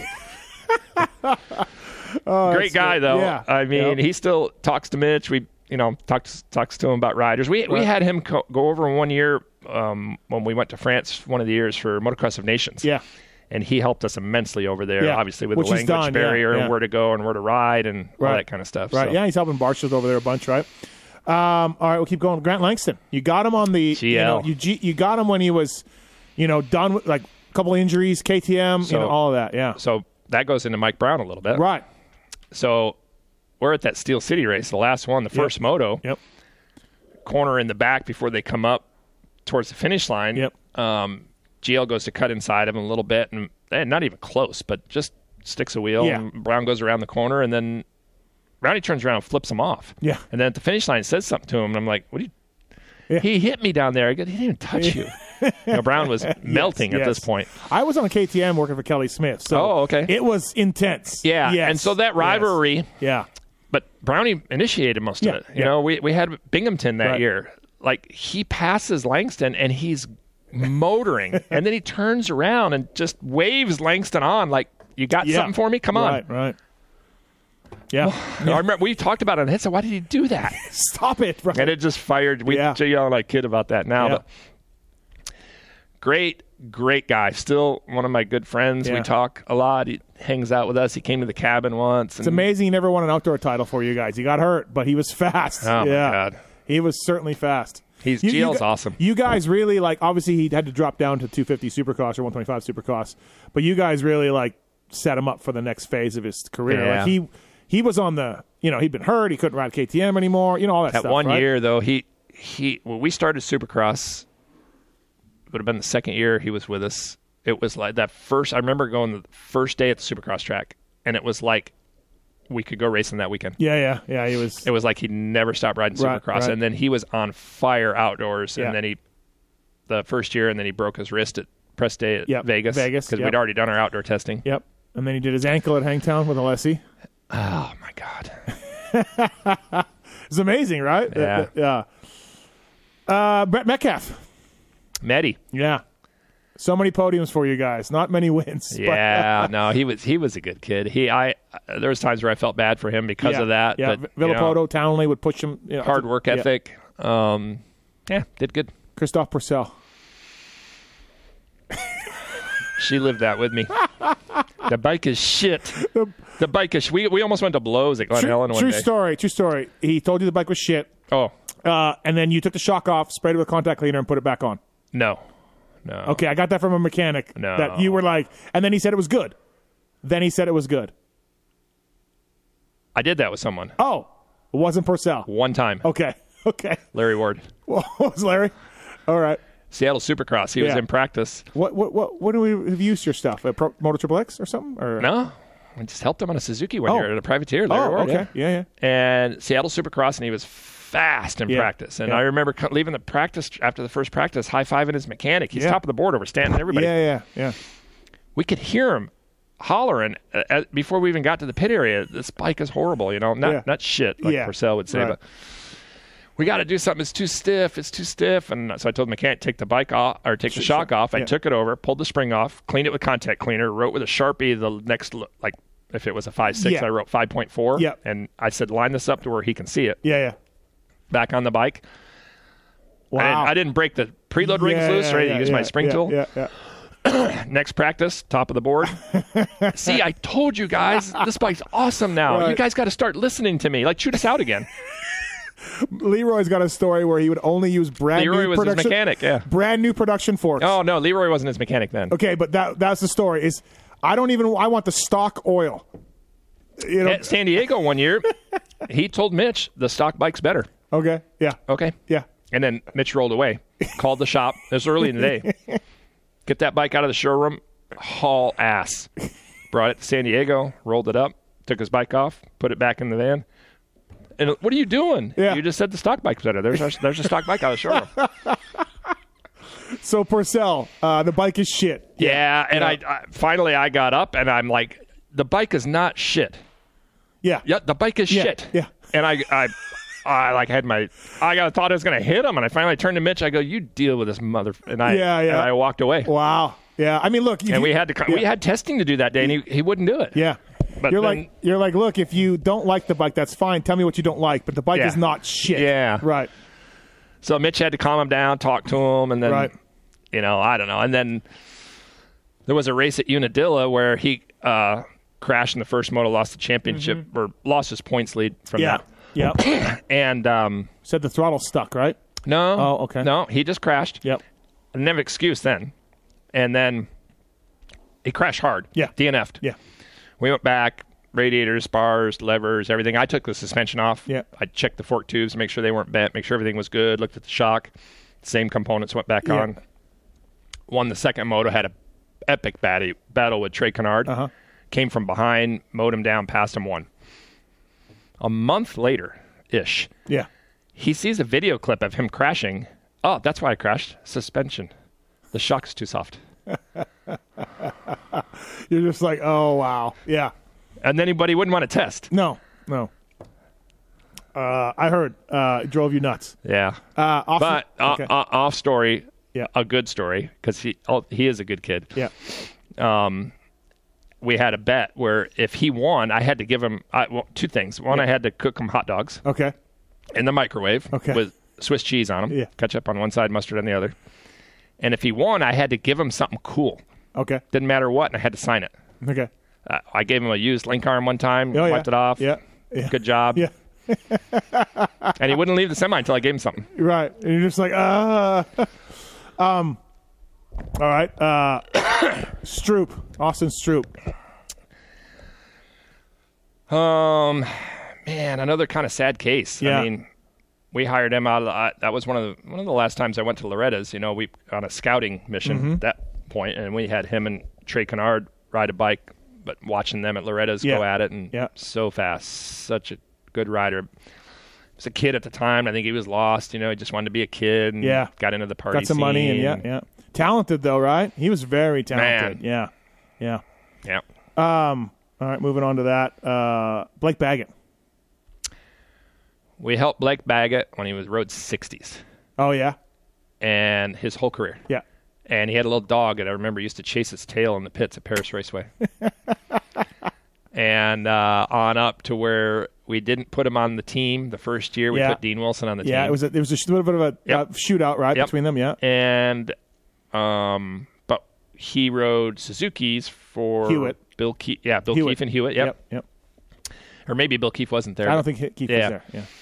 And he won maybe a race or something on Suzuki's, but we did a suspension and engines and pipes and everything. So, and then the next year we brought him on the team, and those years where he found his niche and got that nickname. Yeah, he was unbelievable at times. I have a theory on that where he would hang out in the back of the pack so much, and he would have to explore every inch of that track. Yeah, to get coming through the pack. Yeah.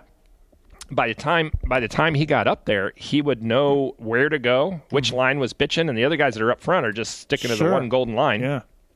and he would just pick them Never off. really heard that theory before. It's not bad, Yeah. though. Yeah, bad starts, and he had to. And he would come on halfway through. Yeah, he'd have to look through the whole pack and figure Good it out. shape. That was couple monster summers where it was really hot. Yeah. And some of the guys were affected by the heat, but he wasn't.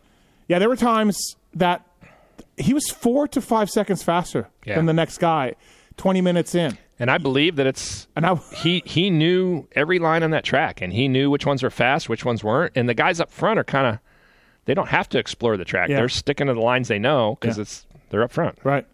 Tyler Rattray. He's awesome. Yeah, He's awesome. you liked him? Mitch my Mitch had God. his eyes on Tyler for a long time. Yeah. Over in Europe. I remember talking to him a little bit when we go over from Motocross the Nations, watching him ride. KTM, I believe. Yep, KTM. Yeah. Remember watching them. They used to air the races on TV and seeing him win the lights class over there. He was one of those guys. He was overshadowed by Dino and Blake, but he was so solid. But they just Energizer Bunny, man. He never gave up. Yeah. The one year we went to Anaheim for the first race. Oh man, we had a gnarly. I don't forget why we had a gnarly preseason. Mitch was on a rampage. We were working Long Island. We always did that, but we just had so much stuff. And we got to that first race. I remember doing an interview with Jimmy Hawley after that race, and I started crying. I mean, it was like, you know, you're just done. And the lead up to that race that those mechanics went through and everybody went through, and even practice, people are questioning us. Oh, your bikes are kind of this or kind of that. And then we went 1, 2, 3. Yeah. Yeah, there was some. And then Rattray had the red plate for a while. Right. Yeah, there was some epic. Yeah. You guys went all top 4 at the shootout one year. I think top 4. Yeah, he wasn't in that. No, but it was Weimer. Yeah, that year. So Weimer. Yeah. Yeah. Weimer, Porcel, Wilson, Hansen. Yeah. How was Hanny? He was. At some point, he was his worst own enemy. At some point, he wanted to change in a different semi because of Tickle. Oh, yeah. Right? I can't be with Tickle. You're like. He would roost Tickle at the test track. Yeah. He would stop and he'd turn and roost him, and you're worried about the wrong person. Yeah, man. I mean, Tickle ended up winning the championship, but yeah. at that point, you know, I think Tomac. How about worrying about Tomac? Yeah. You know? Yeah. How about roosting him? Yeah. On the track, right? Justin Hill. An unlikely title. I know, but an unlikely how title. could you not like Justin Hill? Yeah. I mean, he's just always got a big smile on his face. Right. You know, he rode for us to begin with, right out of amateurs, and he struggled like a lot of them do. Yep. Hated the hoops. Second year, hands down, everybody on the team, most improved rider. Yeah.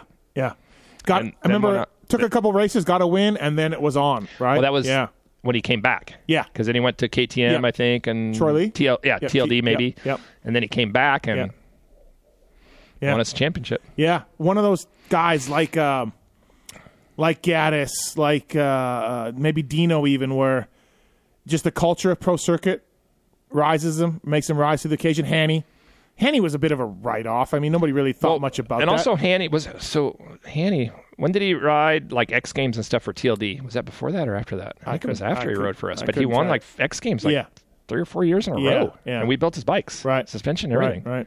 Yeah, I think the... And then we put him on a Cowie after that. So, it was before that. And then he went to the Coliseum, and he would have won, but his pants came unbuckled. Yeah, that's right. I think it's like do you follow NFL football? Yeah. Oh, yeah. We just started getting into it when I retired. That's one of the things. I feel like the pro circuit is the New England Patriots of the motocross world, where the tone is set, the work ethic is set, the things you need to do. You know, this is the bar, and these Carmichael to McGrath to Villapoto have all set this bar. This is what we do, and you can take a guy that maybe he's lost but has some talent, and you can make them into a race winner or maybe a championship winner on the things that you guys do off the bike. Yep. You know? And I really believe that. Through the years, there's been riders that, you know, came onto our team and did good. And we had, especially when we first started with 4-strokes, we had the advantage because we had Dave Chase there and Drino Miller. Drino, yeah. And and Mitch, between those three, Drino helped a bunch. And then we had real good chassis that year, so suspension, and I did a lot of chassis stuff that year. I told you about that. Yep.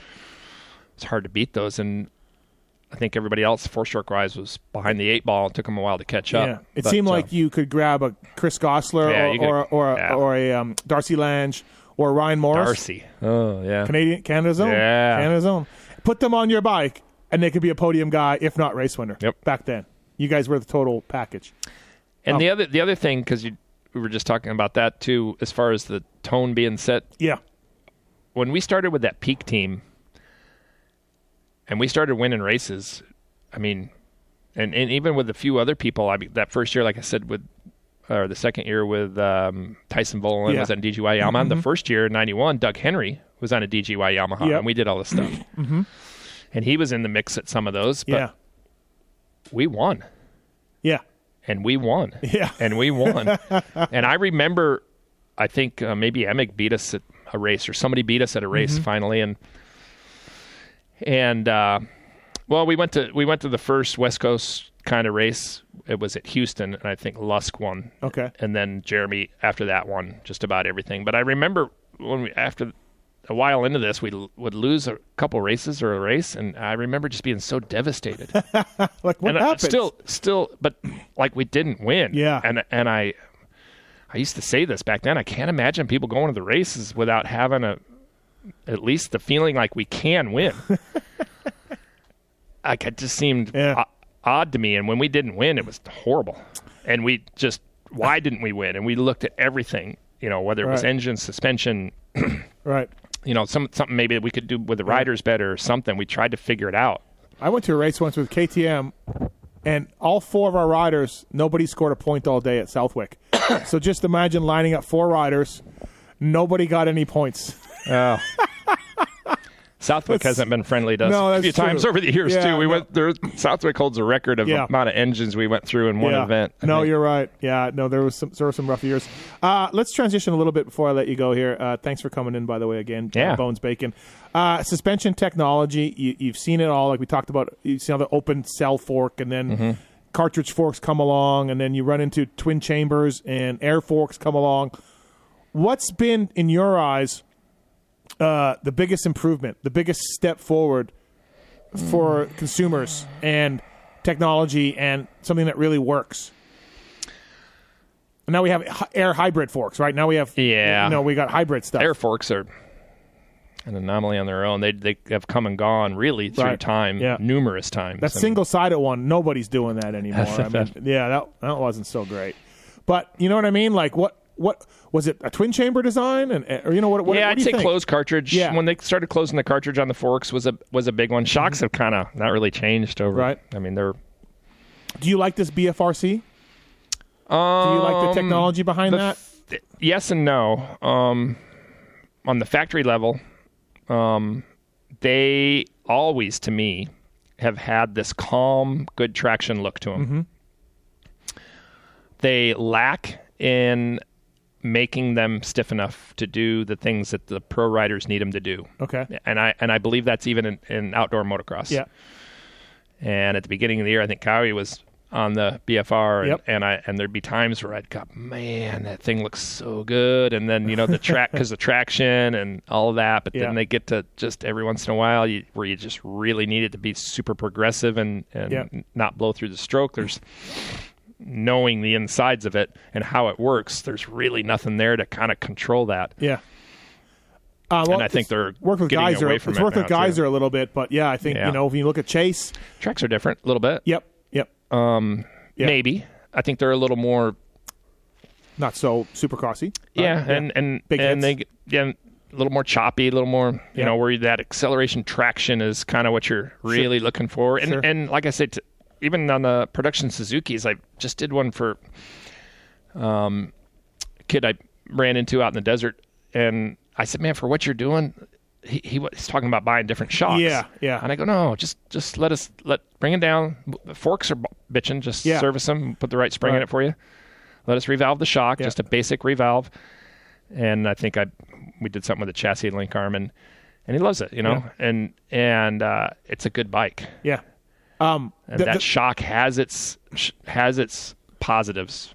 It's crazy to think that, from what I hear, those production RMZ forks and the ones on the Honda are basically factory forks from 5 years ago or whatever, right? You know what I mean? They're basically no titanium and things like that. That kind of goes back to your original question, where the production bikes, just in general, chassis, engine, are getting just better and better and better, and there's not a whole lot of difference so much anymore between the production suspension and work suspension, you know, with the coatings and some of the parts and things that you can manipulate the stroke a little bit more and make it a little freer so it's easier to make it stiffer without it feeling stiff. Right. That kind of stuff is a big difference between production and work still. Do you see any... But, I mean, the freaking forks, or if you lay them out on the table, other than the coatings, if you're colorblind, they look the same. Yeah, right, which is incredible for the consumer, right? Yeah. Pretty expensive to buy a bike nowadays. That goes along with it. Right. I don't know if I should blame you for this, or maybe Mitch should credit you a little bit for this. But I feel like, so back in your day growing up, you would take a production bike and you would buy forks for them, right? You would buy, like, late 70s, you know, you would buy suspension shocks, right, for your bike or whatever. This was like Fox. Yeah. This was a very common We model. talked about this the other day because the Science of Supercross had Jeff Fox on there. Oh, that's right. It did. And I thought that was so cool because I told Mitch, I said, you remember back in the day, like, if you were anybody. Yes. I don't care what bike. You had a Fox Air Shock. Yes. You were on your bike. The man. So twin shocks. But we go through this era where no one, I mean, you know, obviously you could buy Olin's, but it wasn't really that much better, and it was pretty pricey and everything else. And then you created, I feel like Pro Circuit created. We did. This kit fork phenomenon with Showa, working with Showa. Mr. Matsuo. At some point, you become aligned with Showa, and you start pumping out, your race team goes to Showa. You're selling Showa. You're putting Showa on KTMs, for God's sake. You guys are moving forks and shock like no one's business. There was one year where so you're exactly right. We've always had a very good working relationship with Showa from the earlier conversations we've already had till now. And that year there was the Japanese guy that was in charge, Mr. Matsuo. Awesome guy. Yeah. Awesome. And Mitch and I came to him with this concept. I mean, I could still pull out the fax papers. Okay, yeah. Of faxing stuff back and forth. And the kit concept. The revenue this generated for Pro Circuit came out. I mean, they came and there was a lot of labor into that. So it really wasn't that much. All but right. I mean, when they came in pieces. Yeah. Like when you turn the compression adjuster and it clicks, that ball bearing was in its own little Ziploc bag. Really? Oh, yeah. Oh, wow. I didn't know that. Okay. Yeah. Every single thing was in a Ziploc bag with a part number in it. Wow. And we had to, I mean, there was hours and hours of all of us laying all this stuff out with diagrams and hand assembling and making our own tools to assemble it. You mean like every single year? Or you mean... Oh, yeah. Really? You wouldn't... We never bought complete components. Was it just cheaper? Is that why you did it? Because we had to make our own, we had to make the shock clevises. Okay, yeah. We had to make the axle lugs. True. We had to make the spring tubes, for different models, the bumper cups. Yep. I mean, there were certain items that were so expensive in Japan. We went through, there was a lot of work that went into this. What a successful... But we started it, and there was one year, and we ended up selling them for every brand. Yes. No, I know. And there was one year where we sold probably 60 sets. Yeah. Ran out before the Outdoor Nationals started, and Mitch and I were worried about the homologation and not having product on the shelf if someone wanted to buy it. Yeah. And the race team. That's right. You had to do that, right? Yeah. So we ended up ordering another 10 sets, and then we would rat hole some of them, and then we'd had Showa make sure they had some just in case. And this was you started it again. Pro Circuit started I need a different fork and shock than what comes stock on my bike. Yeah. And I'm guessing you guys crushed it, right? Yeah. With a lot of labor. Yeah. No, a lot of work went in. It wasn't it wasn't a moneymaker, but it I mean, we had moneymaker? Jesus. No, there was just so much. Yeah. I mean, we didn't lose money. Yeah, no. Yeah. But I kept track of all the hours. How did you determine? And we had to pad it with a certain percentage and all that kind of stuff. How did you determine that a 51 was the size? Because that's basically what you did, right? They came production on the 99 and 2000 RMs. Okay. And that's how it started. Okay. Nathan Ramsey, I think, rode for us then. And I took the Suzuki suspension, which coincidentally, with just a little bit of modifying, bolted right on the Cowie. Yep. I think one of the tracks we went to was McGrath's outdoor track, and we went to maybe Central or someplace like that and tested it. And I remember Nathan coming back like, oh, my God. And we had other people ride with him. And they were just like, there's...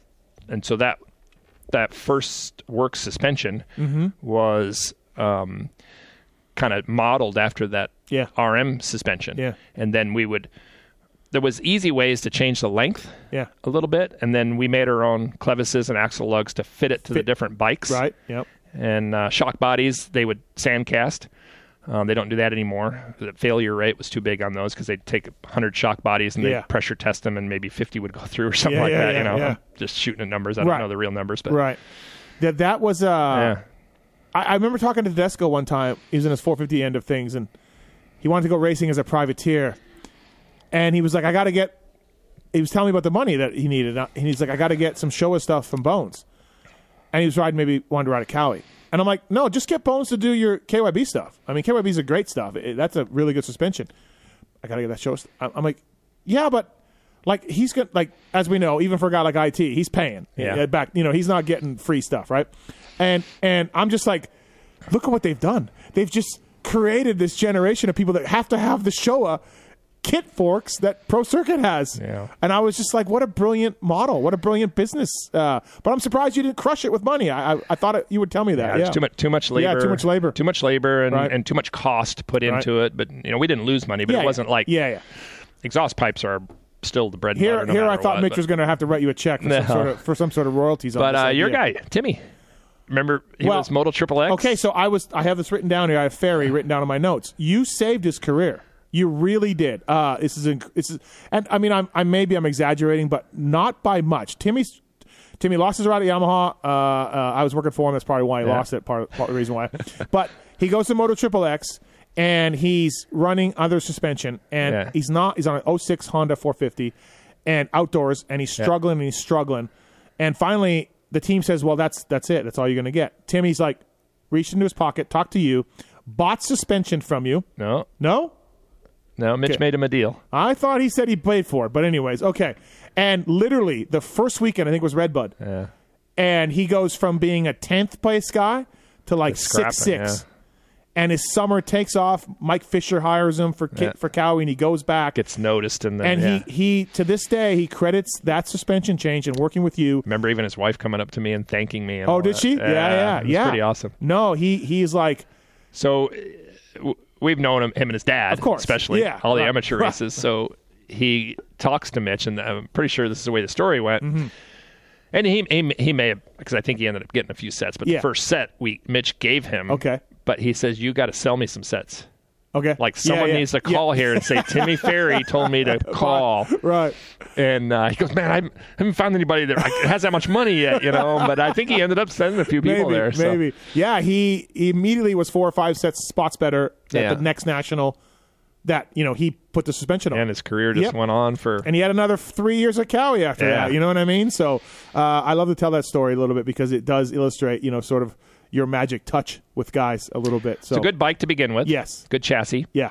I call it kind of a lazy chassis. Okay. Maybe didn't turn as good as some of the other ones, but it was really comfortable, easy to ride chassis. We had a different linkage for that thing. When they came out with the newer bikes, they were a handful to ride, but that was a good bike in general. Testing wise, Ivan Tedesco stands out. Who else?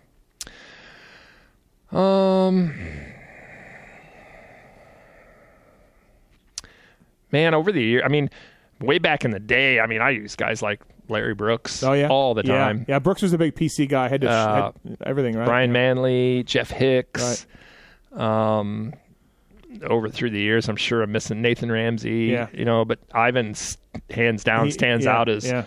It's probably no surprise why Triumph is using him, right? Yeah, the best guy. I remember Mark Johnson calling me when he was on that Vegas Suzuki team for a little bit. Yeah. And saying, what do you think about Tedesco? And I go, you'd be crazy not to hire him. Yeah. I go, he will help your... For RCH. Effort. Yeah. He will help your effort immensely. Yeah. And then, there's always a couple guys over the years. But yeah, he definitely... Yeah. Langston was horrible the first year, and the second year I put him to work, and he did awesome. Got a little better. Yeah.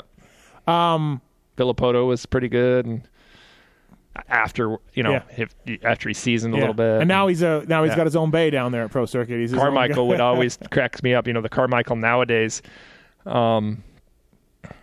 listening to him, like when he was helping Savachi, and when we built that last bike for him that he rode at Loretta's, and some other projects that I've been involved with him. Listening to how good he is and how he can dissect a bike. Yeah.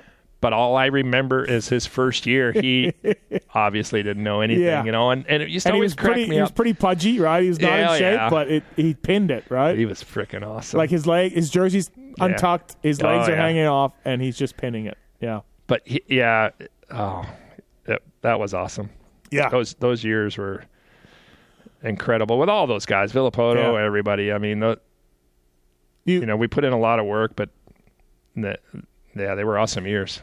You sound like my next question, one of my final questions for you was, are you proud of everything you've accomplished? And it sounds like this whole time you are, and you're also maybe unbelievable that you did all this? Like you're pinching yourself that you did all this stuff? So I've talked to my wife about this a little bit too. When you're on this train, and you jump on it day one, right? Anaheim Husky. Just grab the last little rail as it's going by, and you jump on it, and you become part of it. Yeah. And never went back to the welding shop.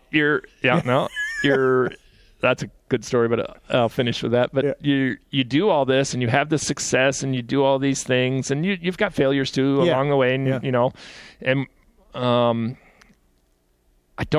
I never really thought of it until I retired. Yeah, that way. Yeah. And now, sitting back and just sitting here talking with you about it, it was pretty bitching. It is.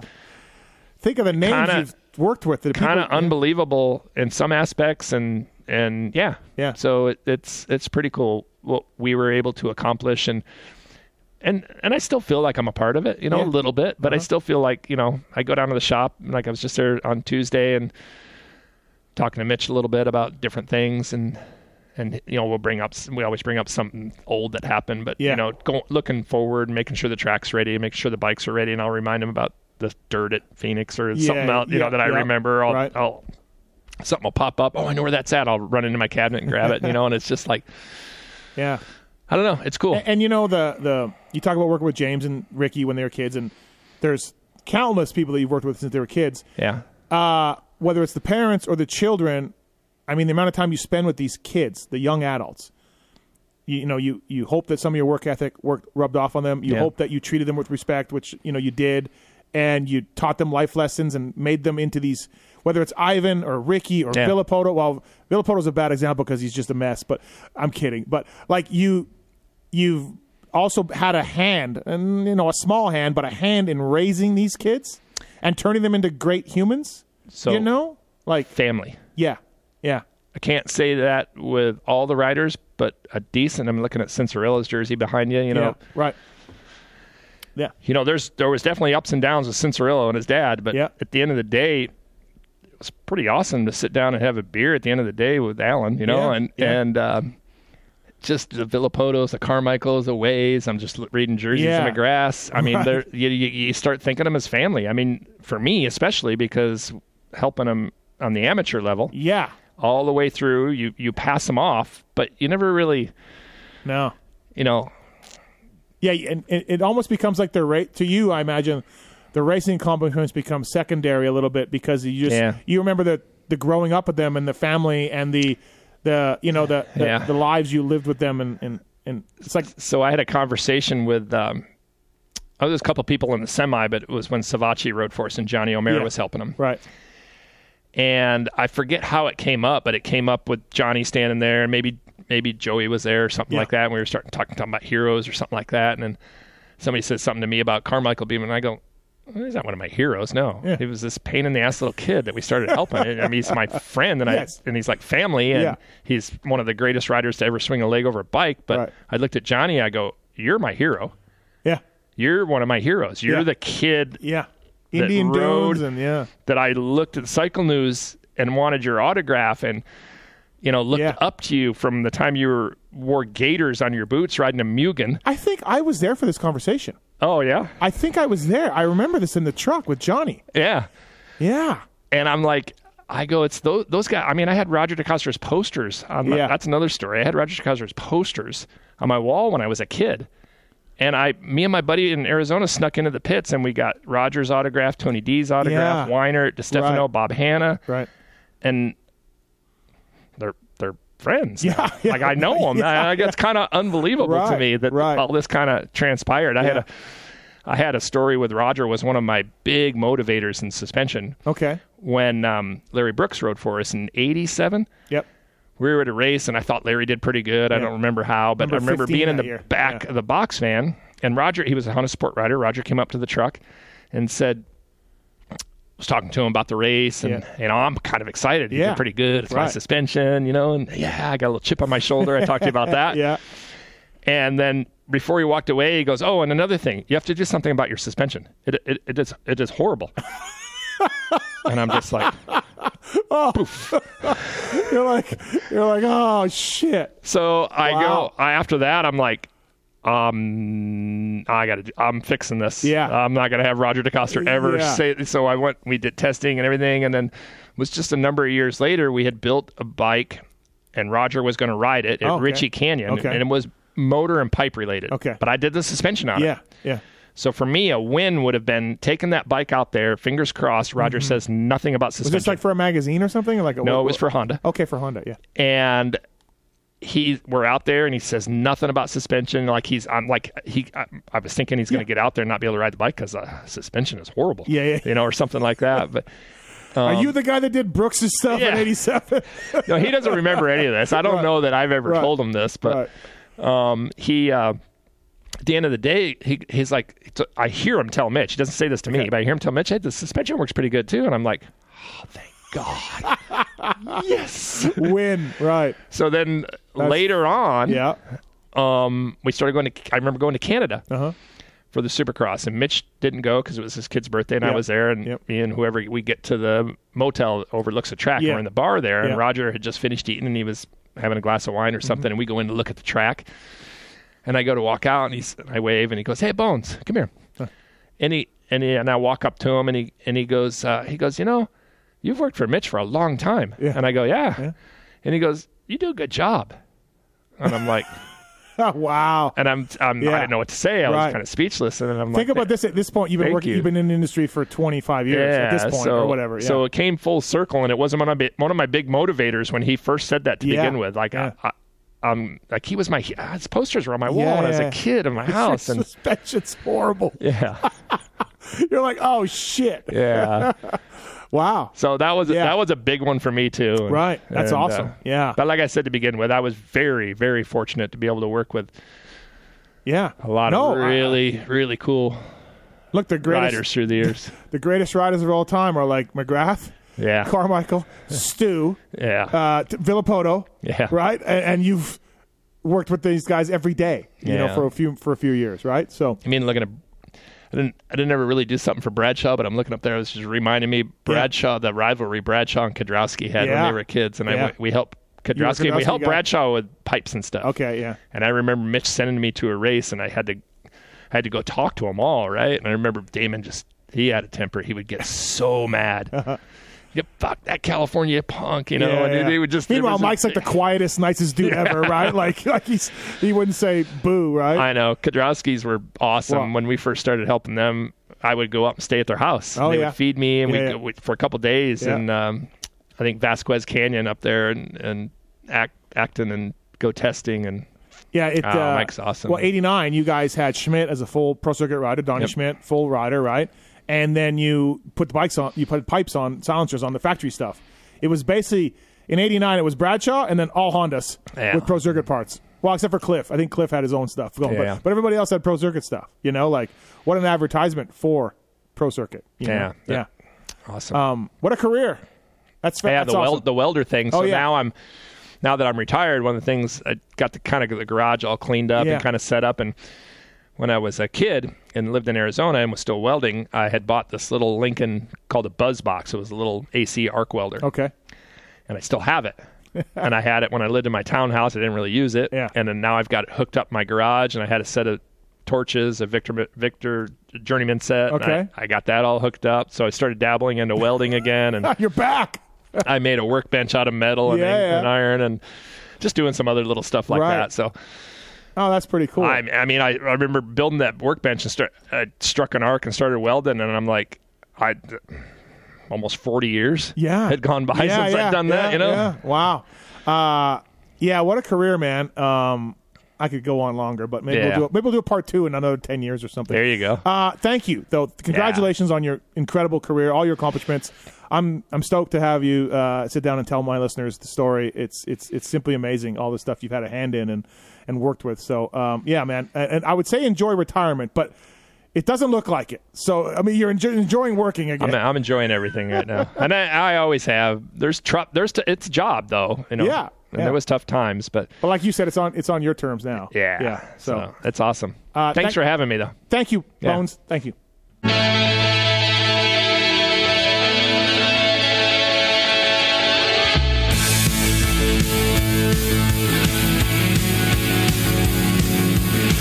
This has been the Fly Racing Steve Mathis Show, presented by Maxxis Tires, Renthal, Motorsport.com, and Kuba Links on RacerXOnline.com.